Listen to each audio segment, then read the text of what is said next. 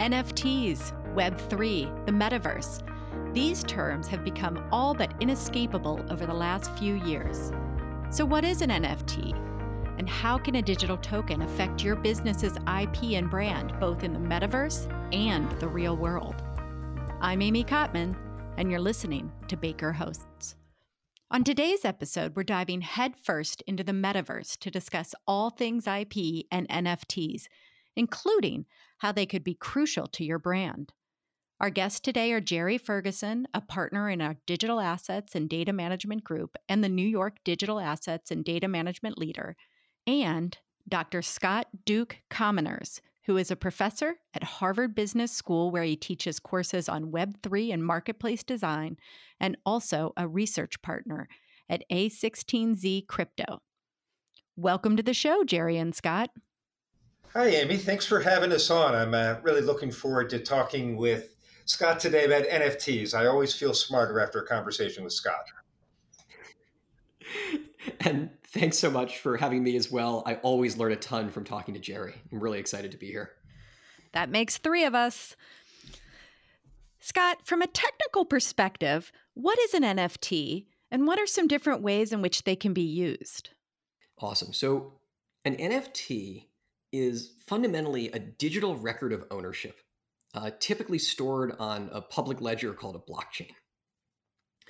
And you can think of them a little bit like a digital deed, right? Fundamentally, a deed is a piece of paper or now often already a digital record that grants the holder ownership of a given piece of property.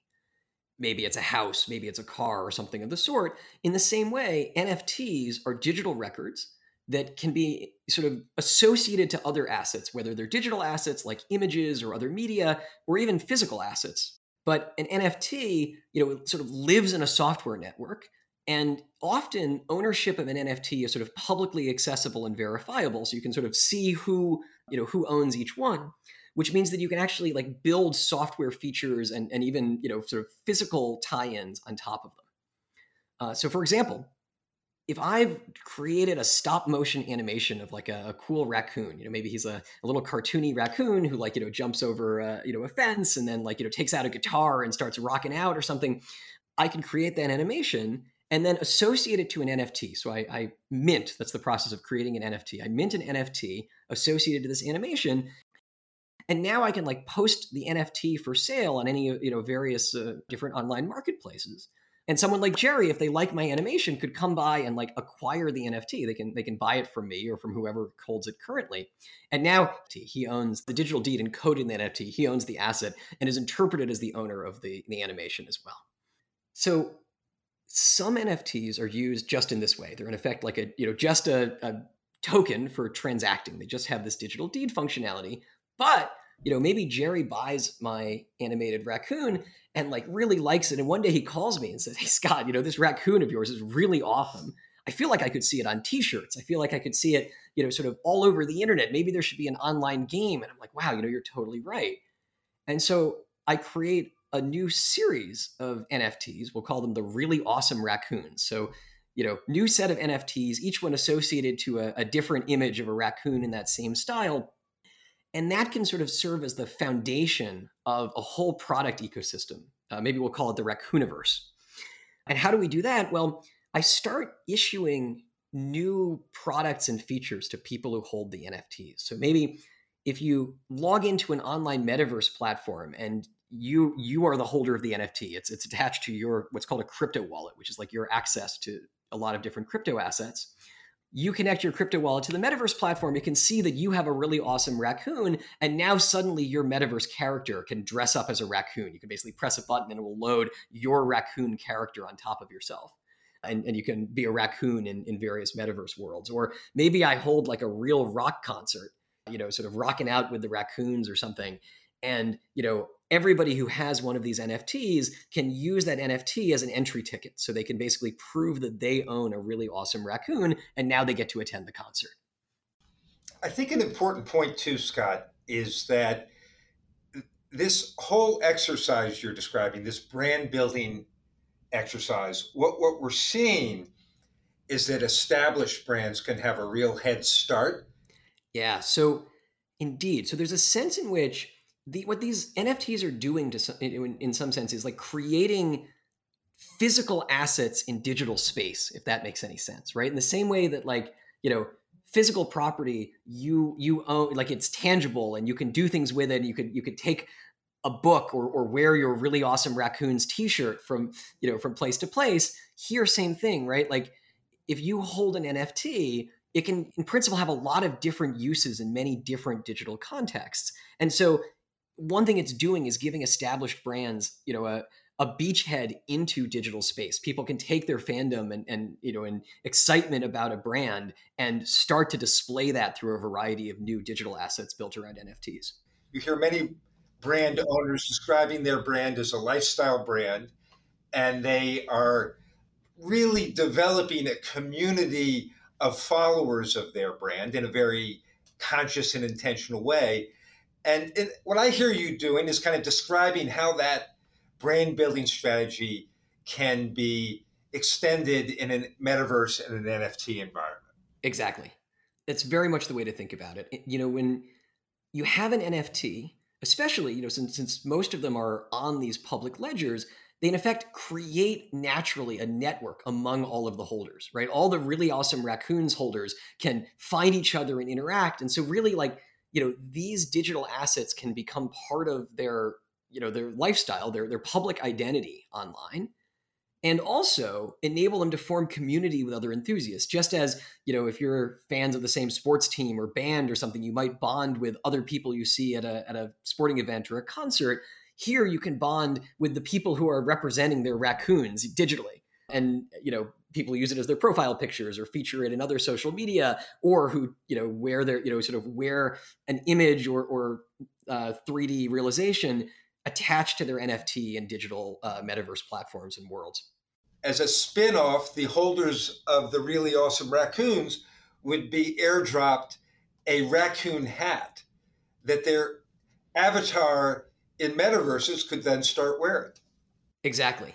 And so in this way, the brand extends their footprint, right? So the story as we've told it now is like, again, I haven't actually invented this, nor am I a particularly good cartoonist. So my raccoons would not be ones anyone would want to brand around, even if I did try and draw them. But suppose I created the Really Awesome Raccoons series. We have 10,000 people who have collected Really Awesome Raccoons NFTs. I can then deliver to them various brand extensions and reward features and so forth, right? I can, as Jerry just said, like, airdrop a hat.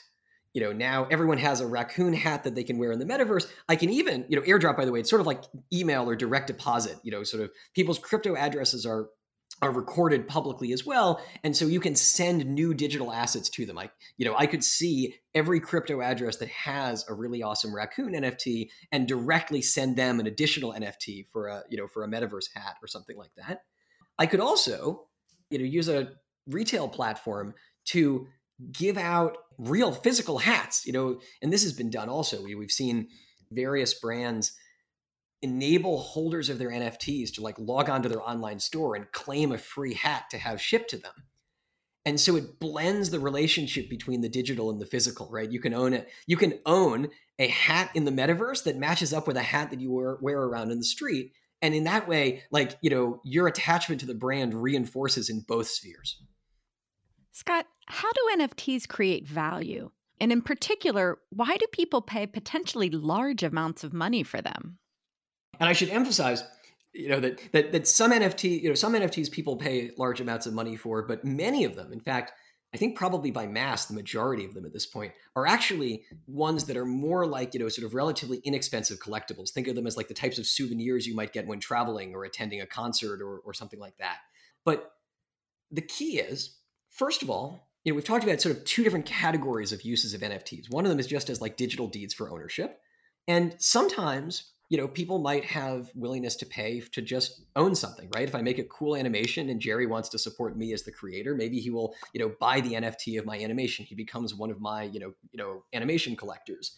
Or similarly, we've seen NFTs used associated with, with various digital collectibles. And just like in other collectible categories, right? Sometimes people just pay sometimes very large amounts of money to own something just for the sake of collecting it. It's rare, it's unique, and it sort of resonates with them. They think it's special.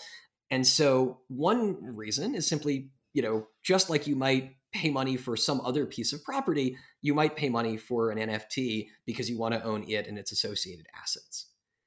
But meanwhile, in this like digital brand NFT category we've been talking about, it's a little bit like, entering into a community, right? My co-author Steve Kaczynski and I have sort of written that, an NFT is sort of simultaneously like a membership in a community, right? You're sort of buying into a community or of brand enthusiasts. And it's also a little bit like a rewards program, right? Jerry and I were talking about you can airdrop a hat, you can get more assets or more functionality. Maybe you get into a free concert or something by virtue of owning the NFT. So if you have a really awesome raccoon, you're on the ground floor of the Raccooniverse, like you're there when we launched the brand. And so you collect everything, the first edition Really Awesome Racoons hat. You went to the original Rockin' Out with the Raccoons concert. Like, you sort of get to be part of the brand's evolution and the community of enthusiasts that participate in that evolution and help guide the brand as it grows up. And so, you can easily imagine that at least, sort of for some brands, first of all, people really want that attachment and they really, they love it. They love the aesthetic. They love, sort of, they are like, they identify as a raccoon. I am all in on Really Awesome Racoons.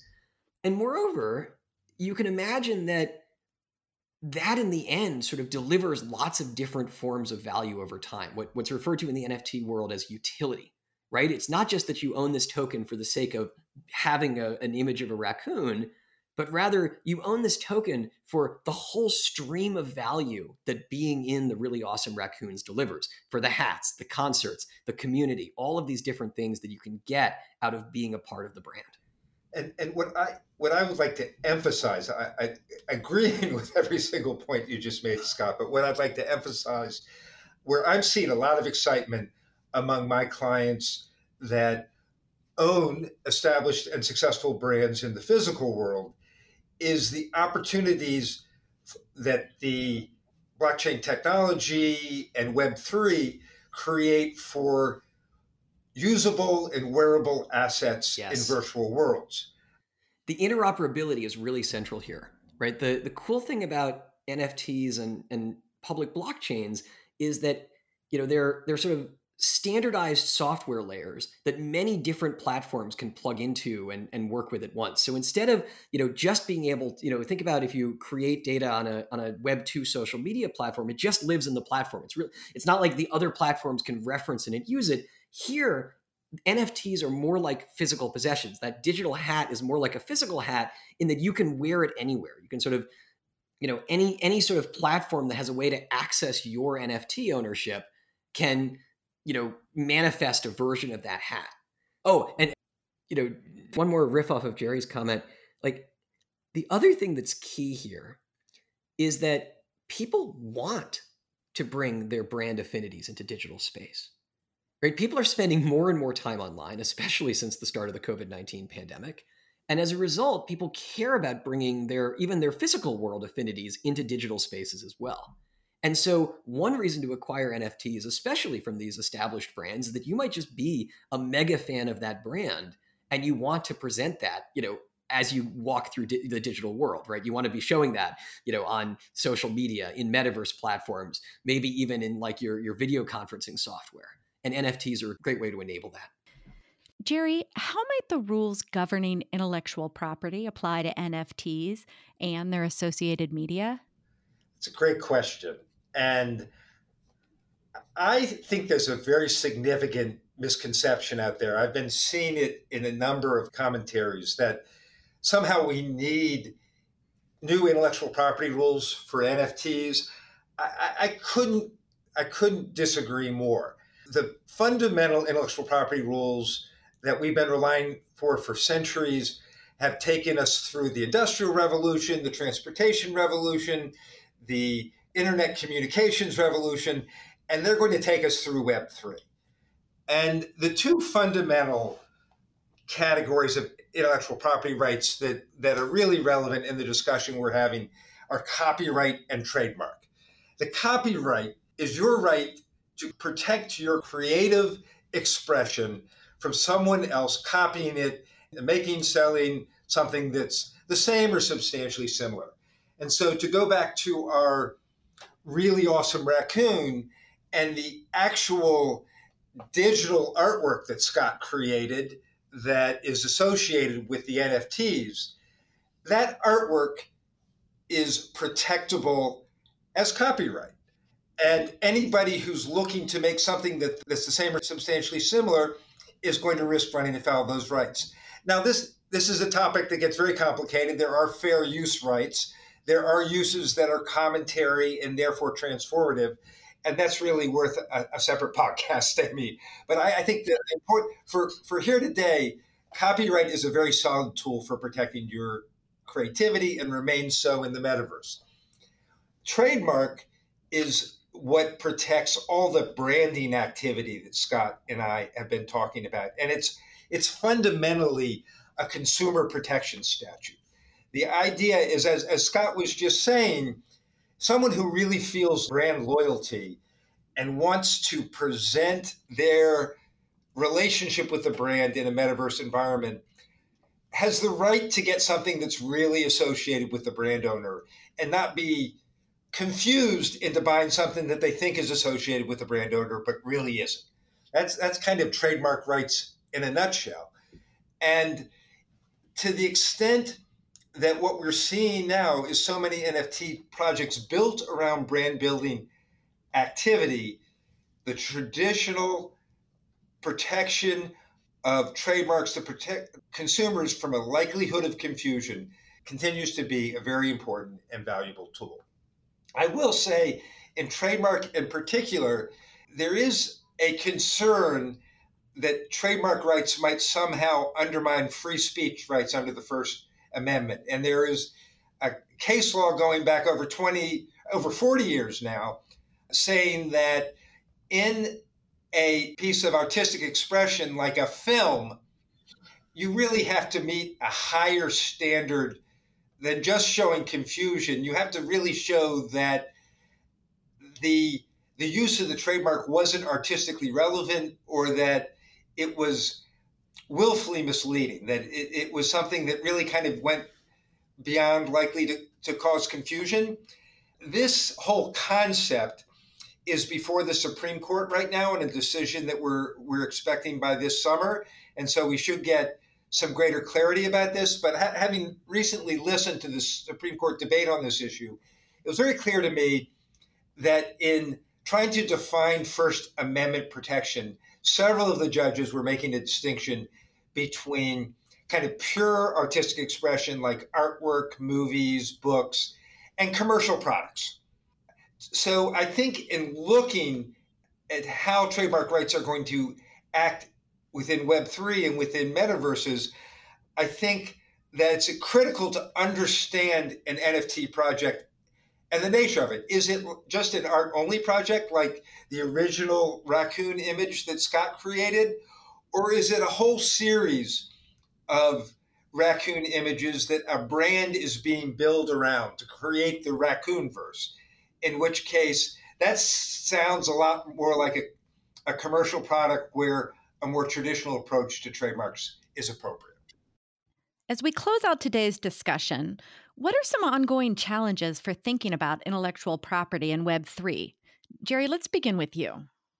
My number one message to brand owners is Web3 is going to happen, and your consumers are going there whether you like it or not. And you, as a brand owner, need to apply the same diligence that you apply to protecting your assets in the physical world to virtual worlds, or you risk losing those rights. That's a fundamental feature of particularly trademark law, that when you don't protect your rights, you lose them. And what that means as a practical matter is making sure you have trademark registrations that cover your key trademarks in Class 9, which is where NFT-related products are generally registered. Just as you're currently probably policing the marketplace for infringing uses, you need to make sure that infringing activity is also being monitored in the metaverse. And you want to be thinking creatively about the brand extension opportunities, because if you're not, there are others out there who may try and steal your thunder.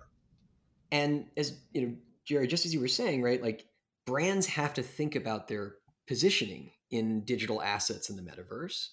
And we're already seeing experimentation with all sorts of new intellectual property models around these digital assets as well, right? We're seeing some digital brand NFTs that grant their holders the right to use, the IP associated to the imagery they control, they own. We're seeing others even that are sort of, building along more like open source software like models. And then yet others, often, again, these more established brand NFT projects where the assets are really the assets alone and the IP still all resides with the parent brand.